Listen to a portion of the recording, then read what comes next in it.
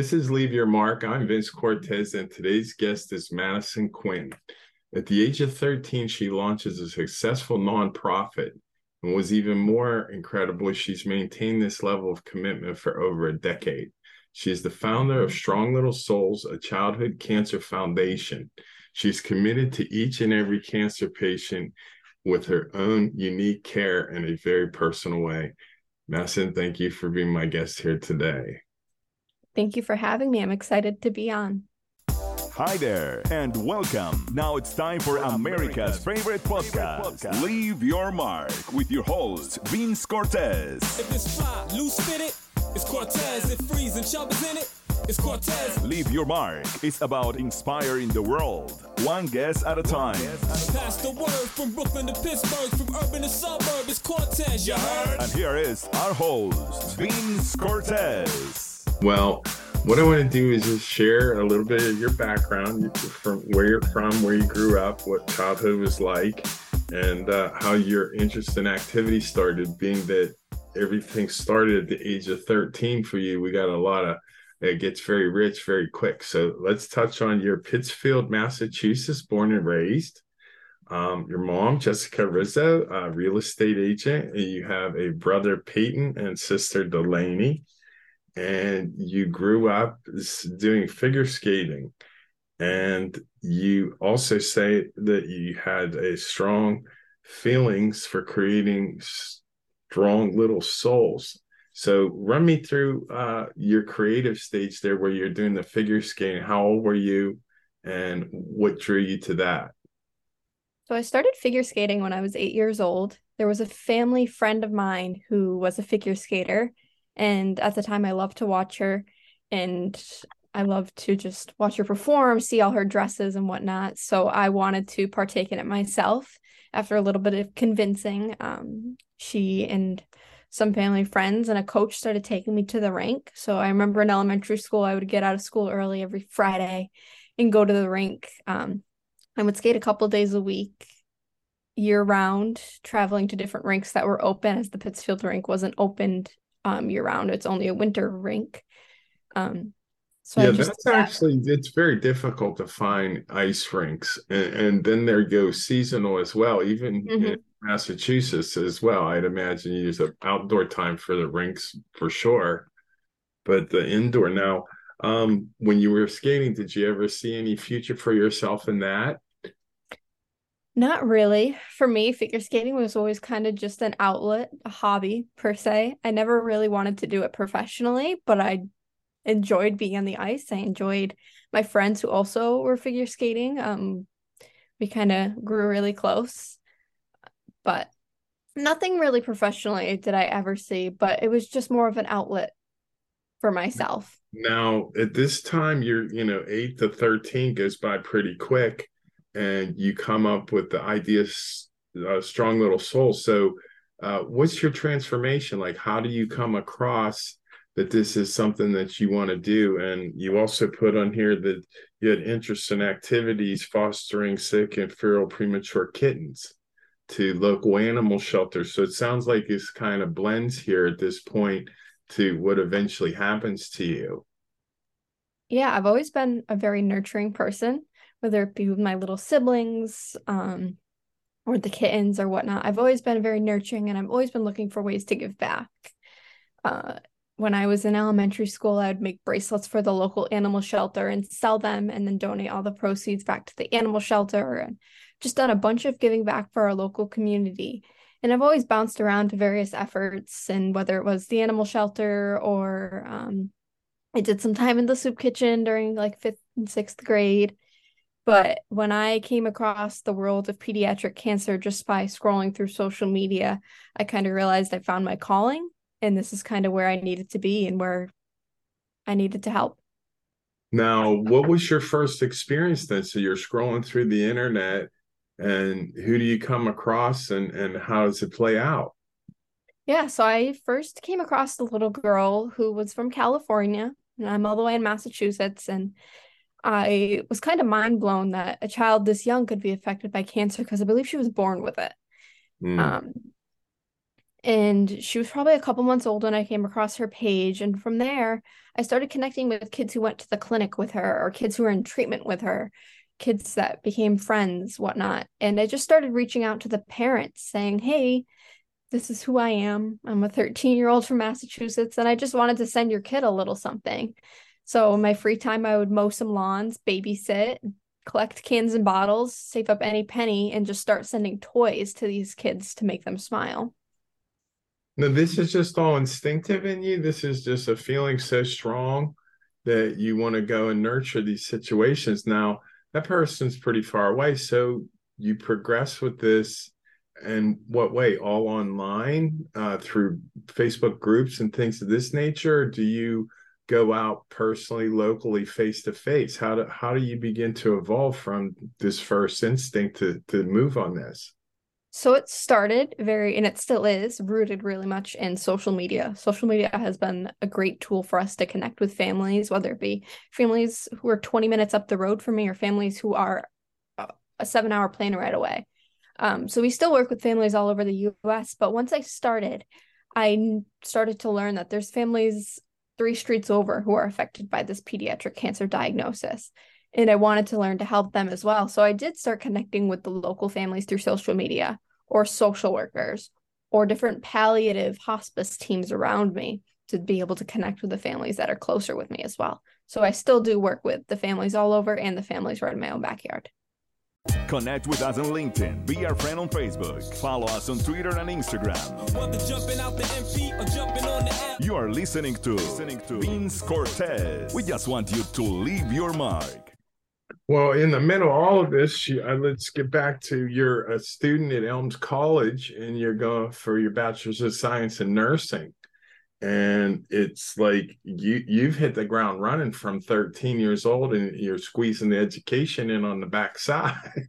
But you're planning on graduation here on the May 2023, and you're prepared, or you said you got a job working as a pediatric nurse at Bay State Pediatrics. So you're going to be able to continue your nonprofit while you're working there as well? That's the hope. I remember when I started at Elms College 4 years ago, a lot of people told me that I wouldn't be able to manage college, let alone nursing school and running a nonprofit. But there was never really an option for me. I didn't see it as an option of stopping this work. So I got an apartment off campus and I'm able to run Strong Little Souls out of a little guest bedroom and work with a lot of the local families. And for the past 4 years, I've been successful in keeping my grades really up there and running this successful nonprofit and connecting with families. It's very strict on time management, but you learn as you go. Yeah, your desire to help is cultivating your CEO skills right before your eyes. And this is quite commendable to take on the nursing school and the extended education and continue to run your nonprofit. So let's talk a little bit about your nonprofit. What advice would you have for somebody out there who would be considering starting a nonprofit, for starters? And what are some of the obstacles you deal with in the beginning part of that? Yeah, so some advice I would give to anyone who's looking to start their own nonprofit is just go for it. If this is where you feel you need to be and what you need to do, then do it. I know when I started, I was only 13, so a lot of people doubted me. A lot of people are like, oh, you're only going to be doing this for a couple months and then you're going to get tired of it. Or you're 13-year-old, you can't. You just can't. And I was surrounded by a lot of that when I first got started. But then I was also surrounded by a lot of people who encouraged me. And it's important to surround yourself with the people who are encouraging you or empowering you to keep going and to keep reaching for your goal and to kind of push away those who are doubting you or putting those negative thoughts out there. But being a 13-year-old was kind of the hardest hump I had getting to start the nonprofit. So if you're older than 13, you already got a leg up on me. So you definitely can do some great work.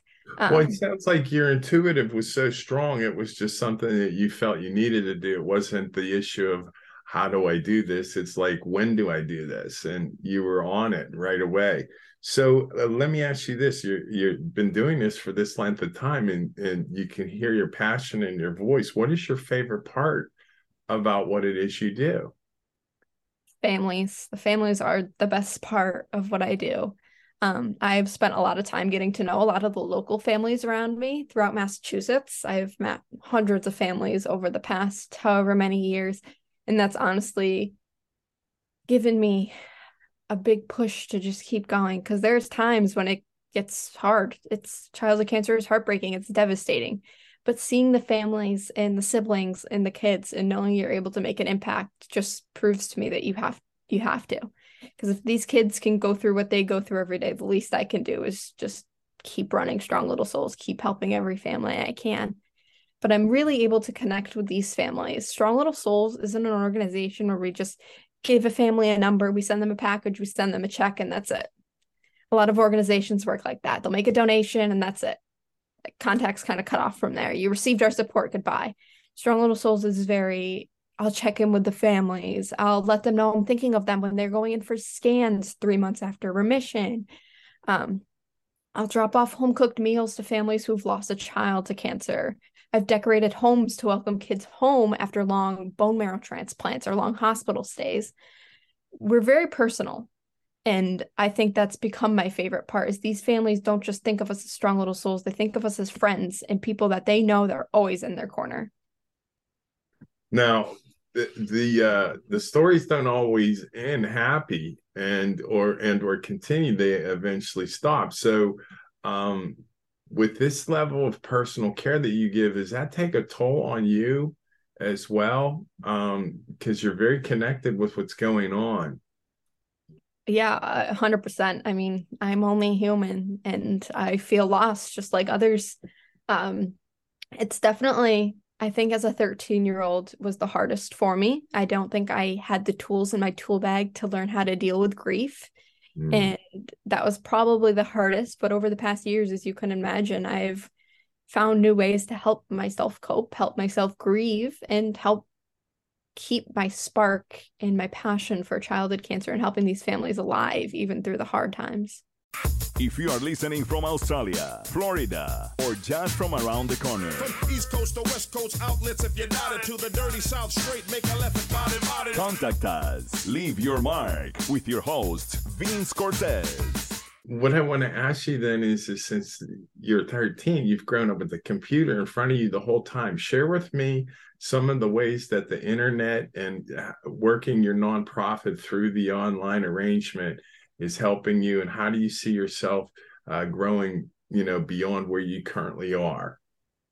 I mean, Strong Little Souls was founded on social media. That's kind of where we were born. That's where we were created. That's where we met our first childhood cancer family. And from there, we've continued to grow. So just the internet in general has been just an incredible tool for getting Strong Little Souls to where it is today. I always say social media is our biggest connector with our donors, with our families we work with supporters, with family and friends. It's just been such a great tool for us to use over the years. And I can't imagine where Strong Little Souls would be without it. But with it, it just seems like the sky's the limit. Every day I feel like I'm meeting another person who will help spread the word about Strong Little Souls, or another company that wants to make a donation, or another partner who wants to donate toys for us to include in the packages. So I feel like every day the internet is able to help us bridge another connection and help us spread the word. And in the end, that's all I want. You have a nice internet presence with the website, and then you've got an Amazon wish list and a Facebook page, and then a Strong Little Souls merchandise store. So you've hit the ground running with your marketing and continuing to grow through social media. So you're coming into a new window of life here with your graduation and starting your work career. And where do you see yourself 3 years from now, as far as your growth in the arranging of your time to do other things now besides being at school? Yeah, I mean, I think that once I'm done with school, I'll have a lot more time to be able to focus on Strong Little Souls.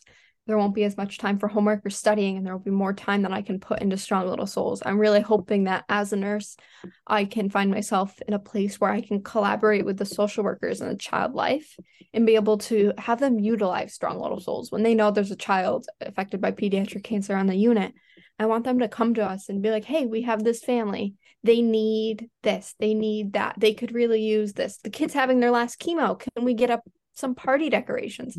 I really want the social workers in the child life at the hospital I'm at just to be able to find a way to integrate Strong Little Souls into one of the resources that they use for their families. And that's kind of always been my end game. And it's exciting to see that I'm one step closer to that. That's very exciting, actually. So let me ask you, how would you like to leave your mark, or how would you like to be remembered? You got a beautiful beginning up to your life, and it's interesting to see where you're going to go. Yeah, I mean, one thing that I'm always super passionate about is there's a few sayings within the childhood cancer community is I wasn't a childhood cancer parent until I was, or things like that. I just want people to care even if it doesn't affect them. And that's kind of what I have led my entire life as. I want to be remembered as someone who cared about something that didn't affect me. I was never diagnosed with pediatric cancer. No one in my family that I am aware of was ever diagnosed with pediatric cancer, but I found it in my heart to care and to change hundreds, if not thousands, of lives. And if everyone could just have a little bit of that care, it could take the world far places. That is a beautiful thing. What a great place to rest your mind. You're helping heal yourself and help and heal the world all at once. That's beautiful, Madison. I want to thank you for coming by. Before we go, I would like for you to share with me your websites and where all of this stuff that we were talking about can be found. Yeah, so our website is just www.stronglittlesouls.org. We're also on Facebook and Instagram, just Strong Little Souls. And from there, on our website or on our social media pages, you can find the links to our various donation platforms or our merchandise where you can shop our cool awareness t-shirts. I like it. Cool awareness. This is very cool what you're doing. You'd be blessed. We need more people like you out there. I just do what I can. Thanks for listening to Leave Your Mark today. Tune into our next episode of Leave Your Mark with Vince Cortez. Be blessed. You just left your mark. Thanks for listening. Listen to more episodes on demand. Just click Leave Your Mark with Vince Cortez.